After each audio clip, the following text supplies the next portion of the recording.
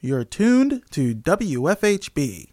Volunteer-powered, listener-supported community radio for South Central Indiana.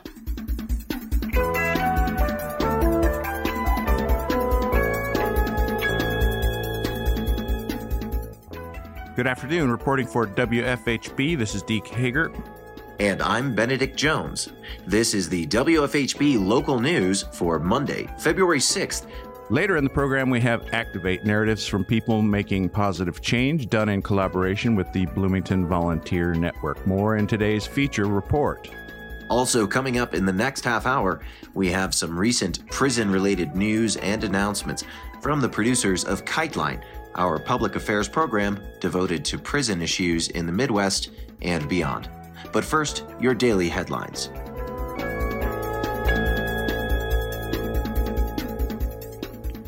On February 1st, at the Bloomington City Council meeting, Councilmember Jim Sims shared upcoming events the city is hosting to honor Black History Month. My report this evening is today is the first day of Black History Month.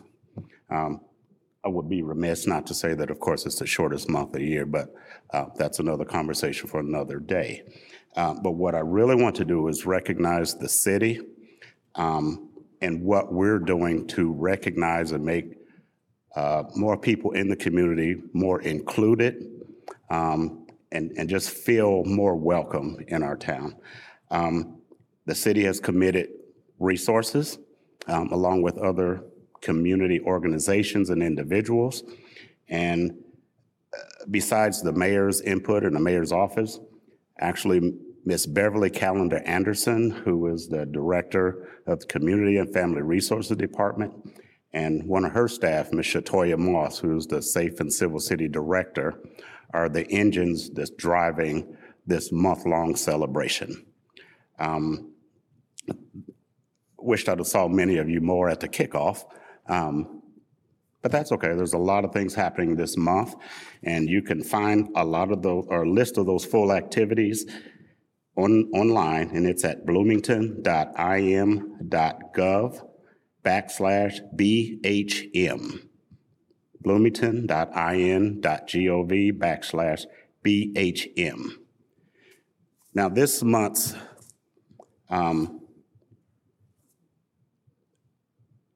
what's the word I'm looking for? Theme. I'm sorry, I lost the word for a second. This month's theme is called Black Innovation. And if you look at our display case out in the hallway on your way out, if you didn't see it on your way in, take a look at that. It has a display of some of our Black Americans and some of their inventions that has been over the course of a lifetime. There's patents. There's many of the things that some of you may not even think that were invented by Black people. But it's important, I think, to educate folks on those contributions to society. I think long-term, that'll do a lot to take care of some of the systemic, now not all, but some of the systemic issues that we face because we just know more about each other. And I think that's very, very important. So if you look it up online, I hope we see many of you in other events throughout the month. It was a great kickoff the other day, a great keynote speaker, a great musical group. So I just want you to enjoy. Get to know someone that you didn't know when you walked into that event, and that'll make this a much, much better community. So thank you. City Clerk Nicole Bolden also encouraged council members and community members to attend the events. It's Black History Month, and I wanted to take a moment to address all of you. I think by this point, we're aware of 2 Black men who were recently killed in this country. And to partially quote Kareem Abdul-Jabbar in the wonderful article that he sent out, these killings don't celebrate the joys of Black History Month, but they certainly reflect the reality of Black history. And this is really hard because Black History Month is supposed to be about joy, and it's supposed to be about celebration, and it's supposed to be about learning. It's a chance for all of us to learn things that we were never taught in the past. On Monday, as Councilmember Sims noted, the City of Bloomington kicked off Black History Month with a reception and a talk given by Elise Smith. And I'd like to particularly thank our current and past city and county leaders, Councilor Crossley, County Councilor Crossley, Judge Valerie Houghton, Councilmember Sims, and Councilmember Piedmont Smith, and our former Deputy Mayor Donald Griffin, who all showed up to this very important city event. We ate, we sang, well, to be fair, I hummed along, you don't want me to sing, and we learned, and we celebrated. And I know that not everyone can attend every event, but I wanted to stress to everyone that we have 4 more weeks of wonderful programming and opportunities to learn and grow as a community. If you go to the city website, there are links to the Black History Month calendar, which also includes not just the events sponsored by the city, but events sponsored by IU and other local community groups. And I have a copy of the calendar here for all of you or any members of the public who'd like to grab one before you go. But it's not enough for us to mourn the losses in our country. We also have to take our time to grow and to learn and to come together whenever possible. And we have to find the joy. This is part of what this month is all about. So I plan to be at a few more events over the next month. I can't go to every one, but I really, genuinely look forward to seeing you all there, or some of you when I go. And thank you. During public comment, dispatcher Katie Rock spoke on behalf of the dispatchers of Monroe County Central Emergency Dispatch Center. She outlined their goals for unionization and asked the council to support the union. As we have recently asked Mayor Hamilton to voluntarily recognize the union we are forming with Communication Workers of America. I just have a very short statement for you guys tonight, just tell a little bit about what we do and our goals for unionization. So we, standing here, are some of the voices that you guys hear if you call 911 anywhere in our county. And if any first responder in the field in our county radios for assistance, we are the voices that calmly respond to them and make sure they know that they are getting everything that they need while we work in the background to get what it is that they need. We have a few goals for unionization, and they are, we would like to be recognized by the city as first responders, as all of the other first responders are. We want to work towards more diversity in the dispatch center. We would like to work towards more reliable and consistent scheduling. And we would like to create a more robust pay scale that acknowledges both the levels of difficulty and stress that our job entails, as well as the decades of experience that some of our dispatchers have. We strongly believe that these changes can help to greatly reduce the high turnover rate we are currently experiencing at our dispatch center, while incentivizing the many devoted dispatchers we have currently to continue to choose to work in our center in Monroe County for many years. We hope that Mayor Hamilton will soon choose to voluntarily recognize our union, and we are very much looking forward to beginning the bargaining process in the near future, and we hope to have the City Council support as well. Thank you very much for your time. Also, during public comment, Council Attorney Stephen Lucas read a comment submitted in the chat box of the Zoom meeting shared by local resident Sam Dove about a protest on February 4th. Sam says the City of Bloomington, Asian Pacific Islander American Public Affairs Association, Indiana University, and the National Asian Pacific American Women's Forum invite the community to a rally on February the 4th in support of the Asian, Asian American, and Pacific Islander community. The rally will include local leaders, Indiana University students, and officials coming together to stand against hate, bigotry, and discrimination, and to promote unity. The event is Saturday, February the 4th at Dunn Meadow, which is on North Indiana Avenue between 7th Street and the Sample Gates, on the IU campus from 2 to 4 p.m. and is free and open to the public. Face masks are optional. Rally collaborators include the City of Bloomington, Asian Pacific Islander American Public Affairs Association, National Asian Pacific American Women's Forum, Indiana Chapter, the IU Asian Culture Center, IU Asian American Association, IU Jewish Cultural Center, IU Department of American Studies, and the IU Dean of Students, Division of Student Affairs. For questions or additional information about the rally in support of the Asian American, and Pacific Islanders, contact APAPA Indiana Chapter President Linda Shih at apapaindiana@gmail.com or 812-314-5117. Next, the council appointed new members to commissioners and debated removing Greg Alexander from the Traffic Commission. Councilmember Dave Rollo introduced the ordinance. I move that Greg Alexander be removed from the Traffic Commission for the following cause: for posting obscene and inappropriate statements, including statements directed at and antagonizing members of the public that are unbecoming of an appointed member of a public body, which have diminished Mr. Alexander's ability and fitness to be an effective member of the Traffic Commission and to represent the best interests of the city. Councilmember Steve Volan said the motion should be referred to the Special Committee on Council Processes to solicit a recommendation on how to move forward before a council meeting in March. Volan explained his rationale. I think that I know that this is unprecedented. We have never removed someone from a commission for cause in the time that I've been on council. We have no process for it. The reason for the motion, I'm presuming, is controversial statements made by the member of the body in question. We've heard public testimony tonight from a couple of people who were referring to this motion. I don't even know where to begin with how problematic this action is. There's a very poor understanding of the terms for cause.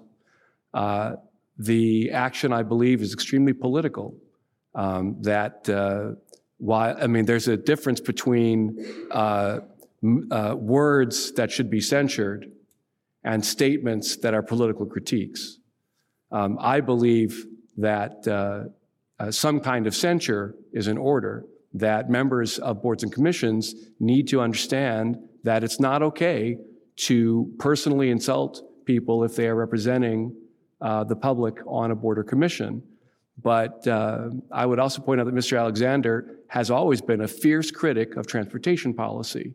He is a fierce critic of the Elm Heights neighborhood having gotten benefit for or more attention than most neighborhoods do, including his neighborhoods. He's a fierce critic of Councilman Barallo, who made the motion, who allowed Elm Heights to have an unprecedented access to this body, to have a member of the public present for an indefinite period on this topic. It's not a privilege that's been accorded to any other person. The member who seconded this motion was the president at the time and allowed that process. This is a matter of process. Councilmember Matt Flaherty commented that he agrees with Volan about process and would support the amendment. Just to note that I support the motion. Obviously, I seconded it. Councilmember Volan raises some important points about precedent, about equity and fairness in the administration of the council's responsibility to oversee its board and commission appointments. I think an important point here is that this is not the consideration of a reappointment or an appointment. It is a consideration of for-cause removal. That is very different than what we've heard from some members of the public about, for instance, board and commission members serving at the pleasure of the council. That is incorrect. They are duly appointed members who are serving in their own right and can only be removed for cause. If they served at our pleasure, they could just be asked to step down without cause. So we are in a legally distinct space, having reappointed Mr. Alexander. I think it's entirely possible that reappointment might not have occurred had the information that everyone knows now been shared at that time. I don't know. It was not shared prior to that reappointment. And so I think it's an important distinction I wanted to make, this sort of category we're in now, considering for-cause removal as opposed to considering whether or not to appoint someone or reappoint them in the first place. I think the much more complicated issue, including constitutional rights claims around due process and First Amendment, would not have been implicated had all council members been made aware of what some knew prior to that appointment. So I just wanted to highlight some of those issues and voice again that I'll be supporting the amendment. Thank you. Council member Susan Sandberg said she supported the initiative to refer the removal of Alexander to the committee, but she acknowledged that she believes harm was done in this incident. This committee could work quickly. I have no issue with having this be a process because this is unprecedented and harm has been done. Harm has been done to the community. Harm has been done to community engagement. So I think taking time is good, getting a process is good, because up to now, our process only deals with if a commissioner who is appointed by this body misses 3 consecutive meetings, that's the only grounds for dismissal. Now we're in this new situation where words have been said, they have been hurtful, they have dissuaded members of the public from even wanting to come forward to this body. And so I think there is some timeliness that needs to be respected. If we're going to take a look at our process and have a due process for this particular instance that is harmful, and people are looking to us for leadership to make sure this never happens again, I think time is of the essence. So again, no problem with postponing this so that we can come up with better standards for any member appointed to a commission who has an obligation to speak and to behave in a manner that treats all members of this community with the respect that they deserve so that they will feel comfortable coming forward for any action that any of our boards and commissions take. I regret that we find ourselves in this position, but the community is looking to us for leadership to make sure things like this don't happen, feelings are not hurt, people feel that they are being treated in a hostile manner, not a welcoming manner. The motion passed unanimously to refer the incident to the Special Committee on Council Processes. The Council will hear the committee's recommendation at their meeting on March 1st. The next Bloomington City Council meeting will be held on February 8th.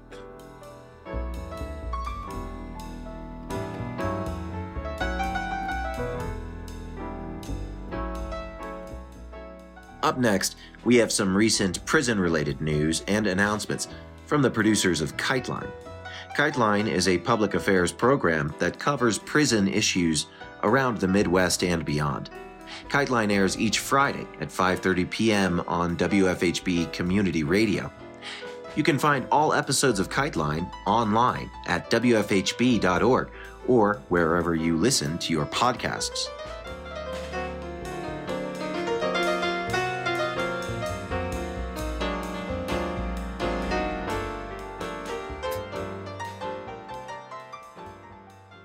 On Monday, Alabama Governor Kay Ivey announced new rules for prison good time incentives that allow some inmates to shorten their prison stays based on their behavior.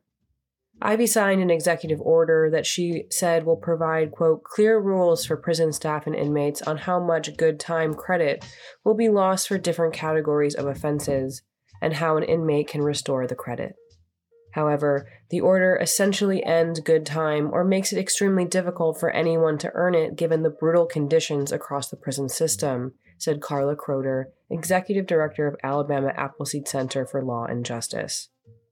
Quote, this is absurd and reflects state leadership that is completely out of touch with the public safety crisis in Alabama prisons. It would be laughable if it weren't so sad and dangerous that anyone believes harsher punishments will fix this crisis and make anyone safer, Crowder said. She said many of the people eligible for good time and impacted by the executive order are young people incarcerated for non-violent drug and property offenses. Inmates at Seattle's SeaTac Detention Center are facing cruel and illegal conditions without adequate access to medical care, food, and communication. Please join our Phones app on Tuesday, January 17th from 8 a.m. to 2 p.m. Pacific Standard Time, calling once or as many times as you can, asking that the Associate Warden's Office take immediate steps to correct the situation. Here's the script you can use. I'm calling on behalf of inmates at SeaTac Federal Detention Center, asking for the leadership to address the cruel and illegal conditions at the facility. Without a long-term warden and the presence of leadership at the lunch line, it's been difficult for inmates to directly address concerns themselves. Because you silenced them, I'm calling on their behalf to let you know that many people across the nation are watching SeaTac right now.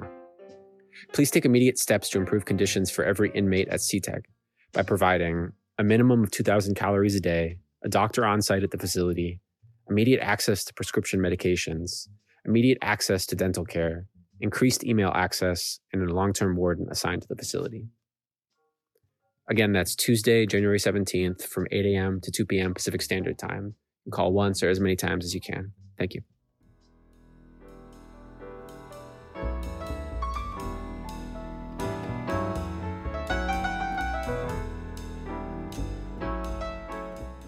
Up next, we have Activate, narratives from people making positive change, done in collaboration with the Bloomington Volunteer Network.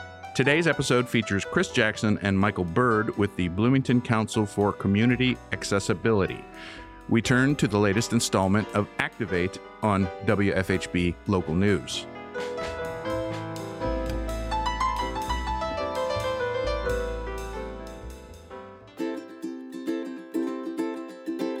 Welcome to Activate, featuring stories of inspiration from your community members who stand up for what they believe in, and encouraging you to live your passion, make a difference, and get involved.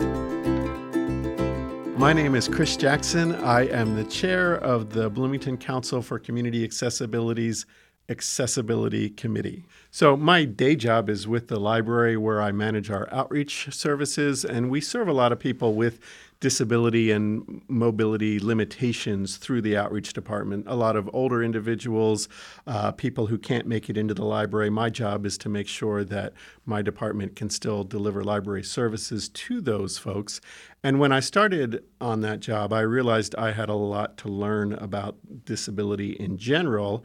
So I started attending meetings of the Bloomington Council for Community Accessibility, mostly sort of listen in. But as often happens, if you show up for more than a couple of meetings, you get drafted into a position of somewhat more authority, and that's how I ended up becoming the chair of the committee. And my name is Michael Bird. I'm a member of that committee and also a surveyor. And I got involved because I'm just a great believer in community volunteer work. It's been a part of my life. I'm a great believer in national service, and that serves that purpose. Also, my wife has a variety of accessibility challenges, and I use my work with the committee and with the surveys to essentially inform her of where the community is up to snuff or perhaps still needs help. The Council for Community Accessibility is a council of the city of Bloomington. Unlike many of the councils and commissions, we use quite a few volunteers, so that's one of the reasons we're here, is to pitch this as a volunteer opportunity for others in the community who might be interested. We do a variety of work on the council. We're trying to address issues that face people with disabilities generally. We also have a transportation and mobility committee because there are so many issues with people who have limited mobility getting around, even getting to doctor's offices and pharmacies to fill prescriptions, let alone getting to work and getting out to do fun things in the community. And then our committee, the Accessibility Committee, is really designed to help local businesses and service providers address their own barriers to access. We do surveys with our committee's members, many of whom have disabilities. We've identified what we think are the major barriers that people encounter when trying to get to a restaurant or a retail store or some service provider. So we have a survey checklist. We'll go in and look for barriers. Often it's things involving parking. Bathrooms have numerous issues. In fact, we usually find an issue with accessibility in bathrooms, but it can be other things like aisle width. We then issue a report to the business and sometimes have ideas on how they can rectify those barriers. And once they've removed all the barriers, and in cases where there are no barriers, we award them a decal that they can put in their front window, front door that says people with disabilities welcome here. And it lets the community know not only that does this business care about access, but they've made whatever changes are necessary so that hopefully everyone can be a customer or a patron of the business. But all the people, save one, who do the work are volunteers. And yeah, we do it on a voluntary basis, and there is no charge. Sometimes there's money involved in terms of addressing the barriers, but not for our services. Yeah, the opportunities are just as good for folks like myself, who's a retiree and supposedly has some free time. It's also a great opportunity for someone who's a student here in order to get involved with something that's government. This is a great example of government doing good. We talked about recruiting additional volunteers, and that's something we would certainly like to see. But also to any business owners out there or store managers, you're certainly encouraged to contact us so that we can come and help you identify and hopefully address barriers, which would not only make you more accessible, but maybe increase your customer base as well, so maybe more profitable. So we're always happy to do that upon request. Our only real limitation is that you be in this city of Bloomington, since we're a Bloomington council. An additional thing is that you can kind of make your own schedule as a volunteer. Obviously, the business has to be open, so it's one where you can kind of tailor your own day or your own week into actually participating in these assessments. A couple of examples of what I consider to be like major achievements of surveys that I've done. Unfortunately, a place that is no longer open. When I went in there for their survey, they were new in town. They had one barrier, and the barrier was they hadn't put any signs up in their bathrooms saying that these were accessible, even though they were. And that means I left that place that day with the fact saying I had to tell them that this is the one thing standing in the way of your getting the decal that Chris had mentioned before, in recognition on the city's website as a facility that has passed. 24 hours later, those signs were up. I mean, to me, it was like, this is what the job is really, the volunteer work is really all about, because they took the step to do that. There is a CCA website hosted by the City of Bloomington. So if you Google Council for Community Accessibility Bloomington, you'll get there. We also hold a regular meeting on the last Monday of most months. And these meetings are open to everyone. You don't need to be invited. They take place at City Hall and over Zoom. I would encourage people to email the CCA at the email address is cca@bloomington.in.gov, and that will go to Michael Shermis, who's the liaison between the city and the CCA.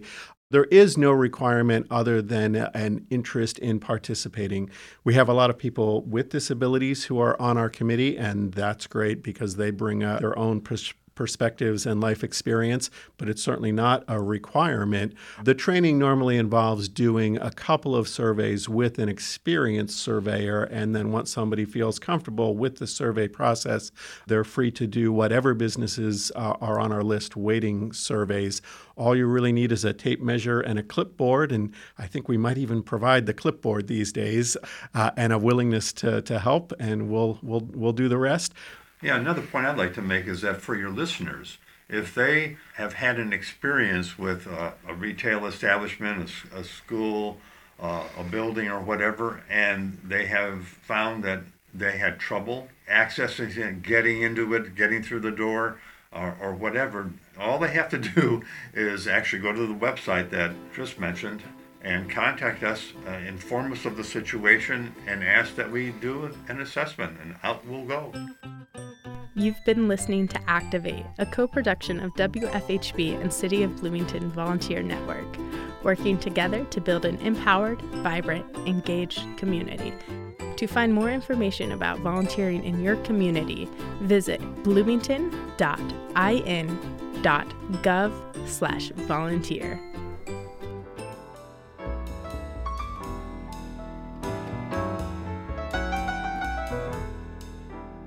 The City of Bloomington Volunteer Network aims to inspire, support, and celebrate volunteerism in the community by connecting volunteers of all ages and interests with opportunities to serve. They invite you to get involved and make a difference by visiting bloomingtonvolunteernetwork.org or emailing getconnected@bloomington.in.gov to learn more.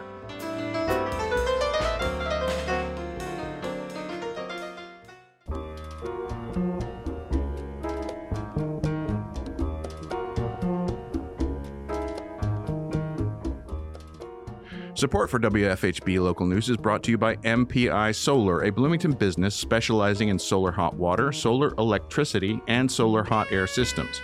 MPI Solar designs and installs solar-powered generation systems that encourage independence and individual responsibility. More information online at mpisolarenergy.com.